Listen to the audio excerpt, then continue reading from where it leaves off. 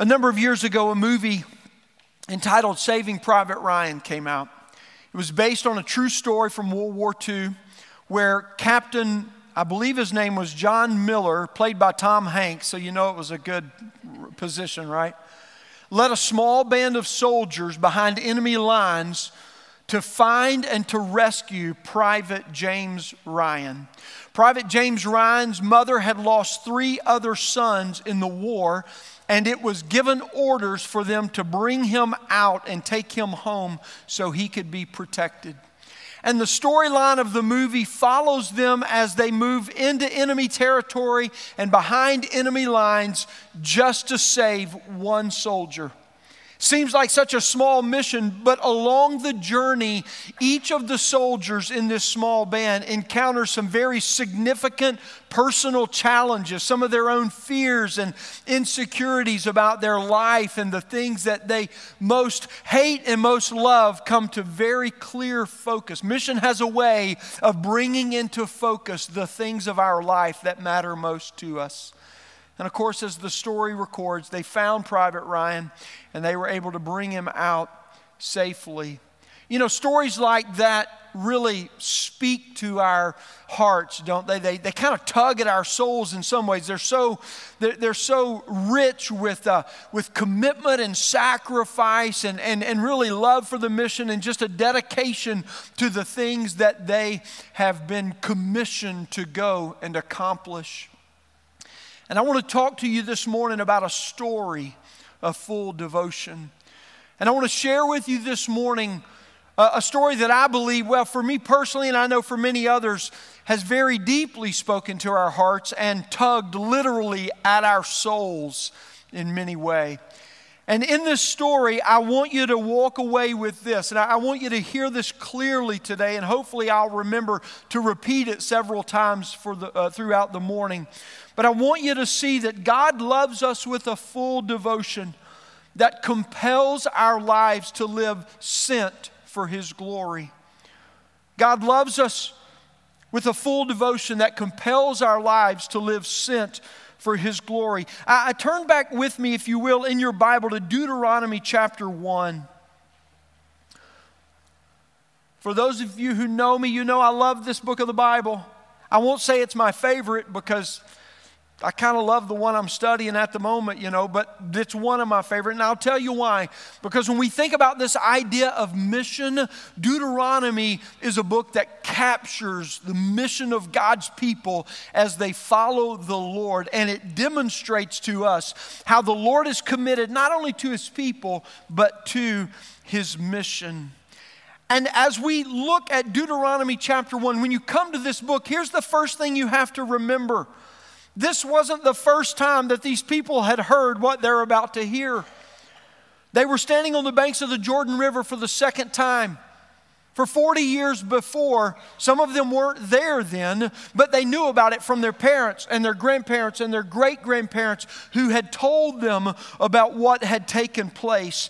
And they knew that as they stood on the banks of the Jordan River and they looked across the river to the land that was before them, they would behold the blessings and the unimaginable richness of God's love for them. And so here they stand with just a small body of water between where they were and where God was leading them. But like I said, it wasn't the first time that they had been there. Go with me to verse 1 of chapter 1 in Deuteronomy. It tells us this: these are the words that Moses spoke to all Israel beyond the Jordan in the wilderness in the Arabah opposite Suf, between Paran and Tophel, Laban, Hazeroth, and Dizahab. I'm telling you, you got to choose your verses wisely when you preach from the Old Testament. Or this happens and you're going, man, I hope I get these right. Verse 2 and verse 3 are striking though. Look at verse 2. It is 11 days' journey from Horeb by the way of Mount Seir to Kadesh Barnea. How many days' journey? 11. Verse 3. In the 40th year.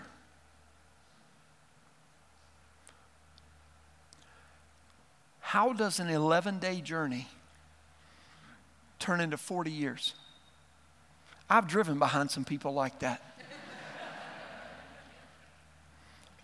On the first day of the 11th month, Moses spoke to the people of Israel according to all that the Lord had given him in commandment to them. Verse 8, see, I have set the land before you. Go in and take possession of the land that the Lord swore to your fathers, to Abraham, to Isaac, and to Jacob, to give to them and to their offspring after them. Now, what Moses does is he reminds them of where they are and that they've been here before, or their people have been here before.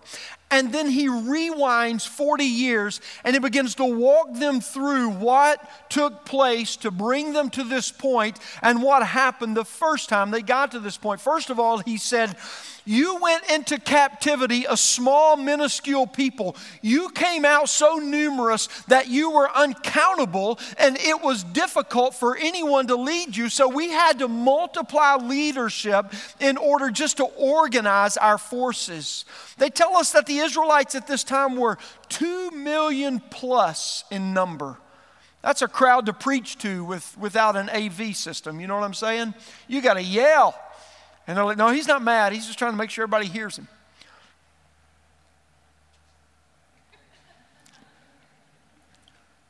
But when they got to the land, here's what Moses said. Skip down to verse 21 of chapter 1. See, the Lord your God has set the land before you. Go up, take possession as the Lord, the God of your fathers, has told you. Do not fear or be dismayed. Seems pretty simple, right? It's right there.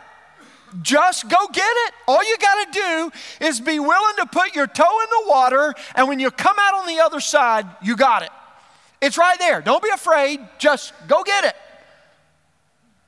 And somebody said, well, maybe we ought to send somebody in to look at it first. Make sure, it's ready for us.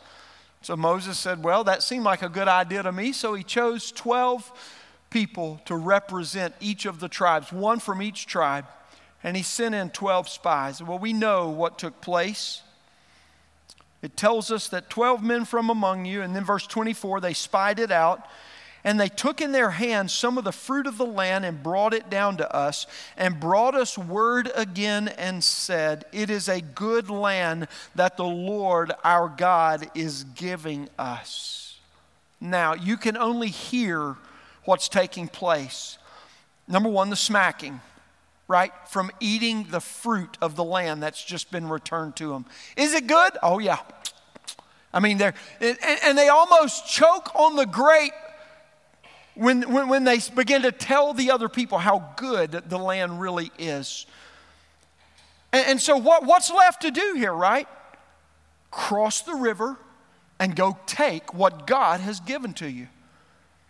And what's the first word of the next verse? Yet. You feel the turn? They're supposed to be going this way, and the verse says, yet, right? The spies came back. What happened? As they're eating the fruit of the land that demonstrated with its sweetness, but a small aspect of the real glory of what God had promised them, 10 of the 12 spies said, man, you're not going to believe how big those people are over there. I mean, they're huge. Make us look like grasshoppers. And somebody went, grasshoppers? That doesn't sound good.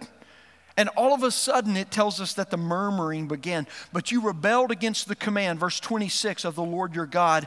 Verse 27, and you murmured in your tents, and you said, probably while you were still eating what they had brought back from the land, because the Lord hated us, he has brought us out of the land of Egypt. I find this so ironic and yet so familiar to my own life in many ways.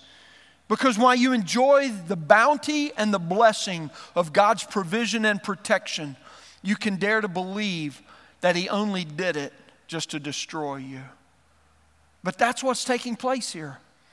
The people chose to listen to the negative chatter, and it filled them with fear. But then Moses pushed back and he said, the Lord your God who goes before you will himself fight for you just as he did for you in Egypt before your eyes. And in the last 40 years in the wilderness, it's not like God hasn't done anything for you. I mean, water came out of a rock, bread fell from heaven. You've not missed a meal. You've not missed a drink. Your clothes didn't wear out in 40 years. You don't buy those kind of clothes today, do you? Why? Because the hand of our God took care of you. But you chose rather to let your brothers who came back with negative chatter mutter and make your heart melt. That's what it says up in verse 28. In spite of this word that God gave to you, you did not believe the Lord your God. And what took place was a lot of confusion and chaos over 40 years that created a lot of challenges that the people were constantly confronted with. And really that challenge only led to one issue every time. Will you trust or will you rebel? And that 40-year history of the Israelites, really the whole of their history, is culminated in this. Will you trust the Lord and what he says to believe that he can do what he's promised he would do, or will you rebel and try to find and make your own way? And here we have this. And so as he finishes chapter 1 and moves into chapter 2, it just begins to remind the people of how faithful God was and how rebellious they continued to be. Sin's rebellion led them to these 40 years of wandering. Sin's rebellion led them into this cycle of habitual sin that led them further and further and further away from God. But friends, when we come into the second part of chapter 2 and into chapter 3, which is where I'll end today, here's what we find. God remains faithful at all times. God remains faithful. Can you imagine that God would take 40 years of rebellious, sinful wandering of his people and turn it into one glorious display of this testimony? God is faithful. That's what the first 3 chapters of Deuteronomy tell us. And as Moses leads the people of Israel to the edge of the Jordan River to look and behold and to follow the Lord by faith in what he's calling them to do, that's what he reminds them of. He tells them not to get distracted and let their hearts melt with the fear and unbelief that have ruled them, but to remember God's faithfulness and the way that he has led them. Really, they had to address one question. Would their wandering in the wilderness, would it prove to be pointless or purposeful for their life? You see, friends, that's what sin does to all of us, is that God takes a life that is imperfect in every way and sinful, broken, incomplete. But when he loves us, and when we trust in his love so that he saves us, he redeems us, and he brings what was pointless before to divine, supreme, glorious purpose. Not only for him, but for each of us who follow him. You see, fear and unbelief, they often cloak themselves as genuine concern, right? They often cloak themselves as calculated wisdom, but what happens is they get channeled in inappropriate ways so that they can avoid being confronted or exposed for what they really are. But what happens is the fire of rebellion against God is always ignited by the murmur of speculation and by the grumble of fear that's sparked when doubt and unbelief get spoken. And I mean, it just takes the smallest spark. It could have been in one tent the first night among the people when they said, man, did you hear how they talked about we look like grasshoppers in their sight? And all of a sudden a wildfire broke out of murmuring that melted the hearts because of fear and unbelief. That's what fear and unbelief do. It always robs us of faith and leads us to rebellion and to disobedience. But God's resounding testimony, because of his full devotion, is this: I am faithful. I am faithful. What happens when we have such an event in our life that it becomes a marker by which we remember or by which we mark our life by? What do we say? Always remember never forget. We celebrated one of those this last week, didn't we? I don't have to tell anybody in this room what 9/11 means, because even those of you who weren't here when it happened yet, you've heard. And you've heard the kind of chaos and confusion that broke out at that event, such that when you see those three numbers together, at the very least, you're reminded of the marker where you were, what you were doing when that event took place. And we've captured that moment in this way. Always remember, never forget. And you know what, friends? That's right. We should do that. And we shouldn't do that less with the things that God has done for us, because what God tells us is simply this: always remember, never forget. Remember how I have loved you with a full devotion. Remember how I have been faithful, not just to you, my people, but to my purposes. And when we trust the Lord in the many ways that He has proven Himself faithful over and over and over again, it's not like we don't have proof, right? We know this, that we can remember and never forget the faithfulness of God. Friends, I want you to see that God loves with a full devotion. To rescue and to redeem people from unbelief's rebellion, and to empower us for missional advancement to accomplish His kingdom purposes. God rescues from rebellion when we repent, and He redeems us through that for His kingdom mission. And friends, sometimes He calls us from faithfulness in serving His kingdom mission to greater faithfulness. Let me tell you another story of full devotion, kind of like the Israelites, but one that's a little more recent. In the fall of 2003, my wife Kristen and I were in a very good place in life. We were living with a solid job that was very rewarding. It's right where we had worked towards for many years in our life together. We had 2 children, 1 and 4 years old, I believe, were their ages. And life was good. We had a great house and we had good friends. And I mean, everything was going right except for one problem. We had this heavy load of burden on us that would not relent. You see, a few years before, about 9 years actually, when I was still in seminary, the Lord, in that first week of the first semester of my seminary days, the Lord exposed me to this thing called church planting. And the first time I heard it, it was like a zinger, man. I was like, whoa, I am awake. I am tuned in to what you're saying. And our professor began to tell about how the gospel went forth and new churches got started. I mean, I just grew up in the church. I just thought churches were. And then they are. And then they mess up and stuff happens and they still are. I'd never heard of churches being planted. And so I came home and I told Kristen, I said, Kristen, I heard about this thing called church planting today and it's going to be so fun. She said, wow, that sounds wonderful. I mean, anything sounds wonderful when you're in seminary. Just get out of cemetery and you'll be fine. And she said, where? And I went, well, he talked about being in Alaska today. And her face just dropped. She said, your parents and my parents are never going to go for that. Well, there's a lot of things I've done that my parents wouldn't go for. Sounds like we need to get them ready. For 9 years, through a couple of job changes, even coming out of seminary, I knocked on doors and I talked to people about planting churches. Can you help me? I got assessed. I got evaluated. I got counseled. And every time people pat me on the back and go, good luck. I don't need luck. I need help.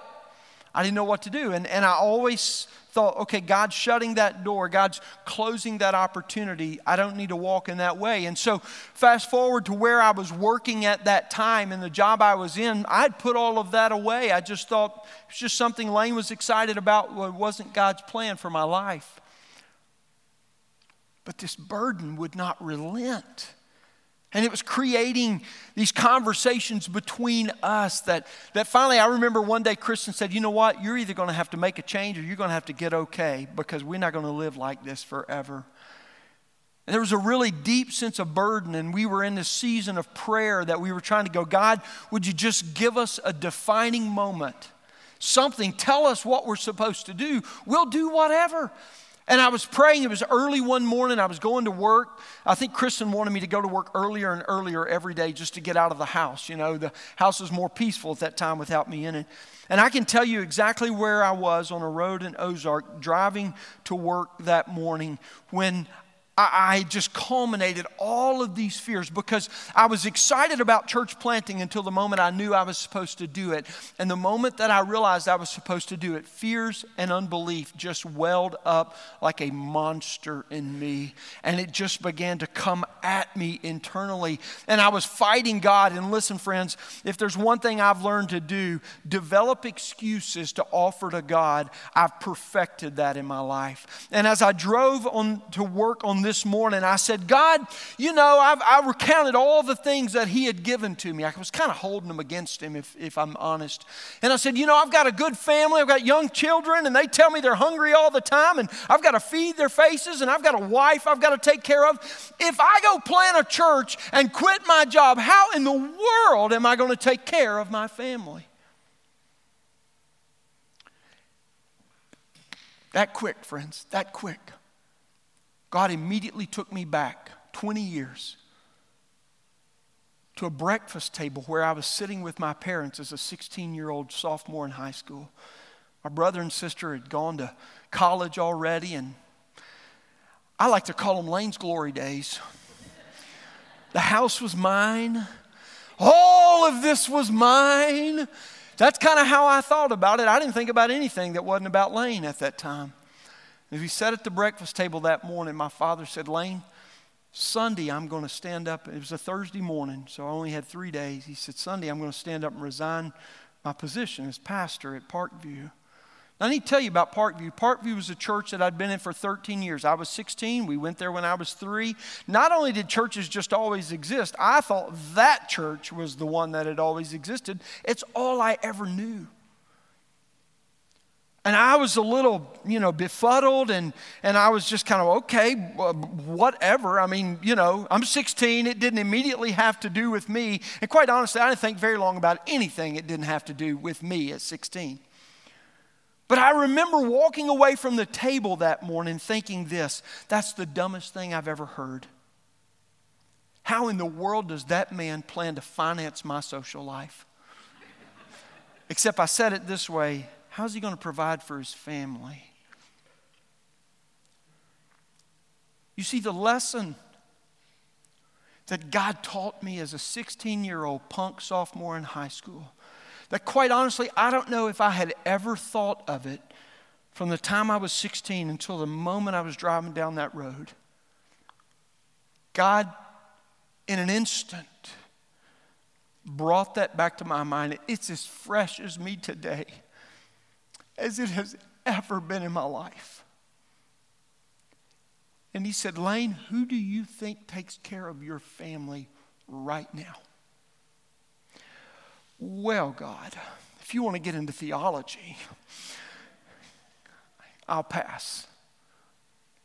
Message received. From that moment on, there was never a hesitation about what direction we were headed. It would be quite some time later before the wheels would begin to turn to put in motion. But friends, the questions that I posed to God on that morning to try and subvert or thwart what I knew He was telling me to do were the same questions He had answered at a critical moment of my life 20 years before. God reminded me of His love. He reminded me of His full devotion. I never missed a meal in high school. You can probably tell that now. There isn't anything that I can recall that I ever went without because of what He led us through when I was in school. And I can tell you today, over the last 13 years now, almost 14 from when it first began, there's not been a thing that we've had to do without because of God's full devotion. God loves and God leads us with a full devotion, friends. He ransoms and rescues. He reconciles and He restores us in redeeming us to serve His kingdom mission. God loves with a full devotion that compels us to live sent for His glory. But the founding of this church isn't just about me or my family. It's about a number of people that God was bringing together. I want to introduce another family to you this morning. Their names are Al and Kelly Webb, and they really don't need an introduction to our church. Al is an elder at our church. Kelly has held every other position in the church, I'm pretty sure, at some time or the other. And Kelly's leadership follows this pattern. You give me a job to do, and I'll find somebody else to do it. That's called discipleship, friends. That's the way that things should take place. I've asked them to come and to share a little bit about their story of how God brought them to Life Point, some of the challenges that they encountered along the way, and then ultimately in the last 13 years as we've followed the Lord together, what do you believe about what God's leading us in right now? I think our journey to Life Point actually goes back about 19 years or so. Kelly and I were newly married and lived in Oklahoma City. And we were very focused at that time as a new couple on seeking the Lord's will and trying to understand where He's leading us as a couple and our future family. And kind of out of the clear blue, we got an invitation from a former boss of mine to join him in St. Louis and work for him. A real attractive offer, but it was in St. Louis. And we were born and raised in Oklahoma City area. That's all we ever really knew. We loved it. We loved our church, our friends. All of our family was there. And just the thought of moving, it might as well have been Alaska or to the Mideast or somewhere. It just seemed like a long distance. It's interesting, over the years, our world has gotten a lot smaller. It's not as far away as it felt at that time. But anyway, we really sought the Lord in prayer. We sought Him in our quiet times.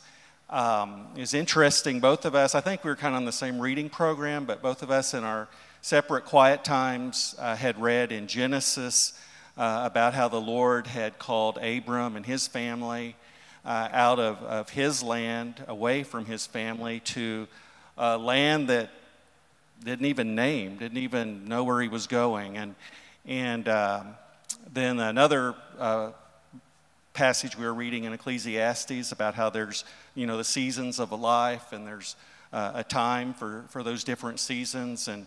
And I kept thinking, is that really, God trying to impress upon me about this move? But it really was confirmed when Kelly and I got together and talked about our quiet times, and we both got the same message from there. And of course, then we were scared about that, so we went and got spiritual counsel, and they confirmed what we knew too. So we laid our fear at the Lord's feet and moved to St. Louis, and that was just a huge step for us. I'll let Kelly tell about after that.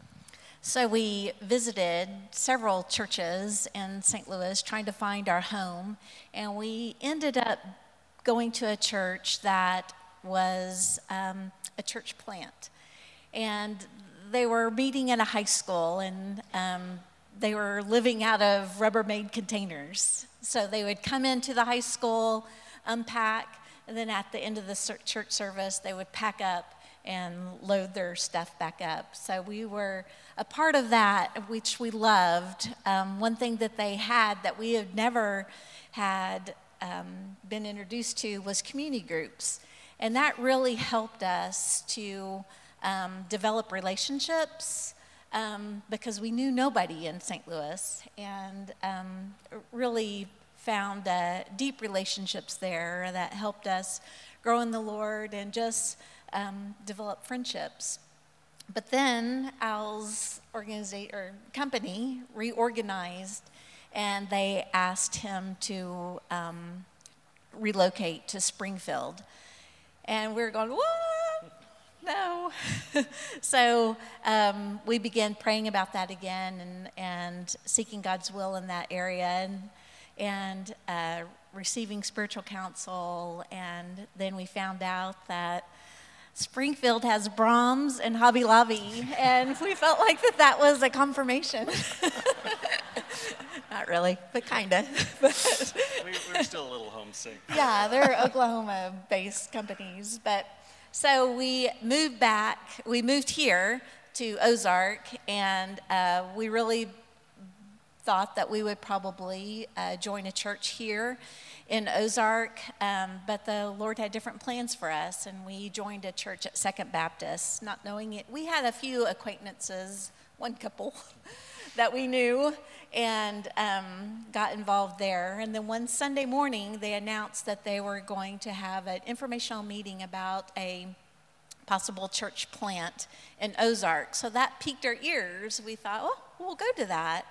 And we didn't know anybody. It was another group of people that we didn't know. We didn't know this young gentleman that's called Lane Harrison, the singles minister. He wasn't in our group of acquaintances, so we didn't even know who he looked like. Or what he looked like. There were several bald people in second, so. Thanks. So anyway, we went to this meeting and started praying again about that, moving our family to a church. And quite frankly, it was really an easy decision. I think that from what the Lord had brought us through from Oklahoma City to St. Louis to here, that it was just a building to part of his plan. And I think that we really felt comfortable, even though that we didn't know this group of people, but we fell in love with it. And I think some of the challenges that we had to think about was that we were walking into a church plant that had nothing. Of course, they had a vision and they had a plan, but there was nothing, established. There wasn't a building. There wasn't a children's, area. Didn't even have Rubbermaid containers. They didn't have Rubbermaid containers. They didn't. So the challenging was that we were going to really have to step up our commitment and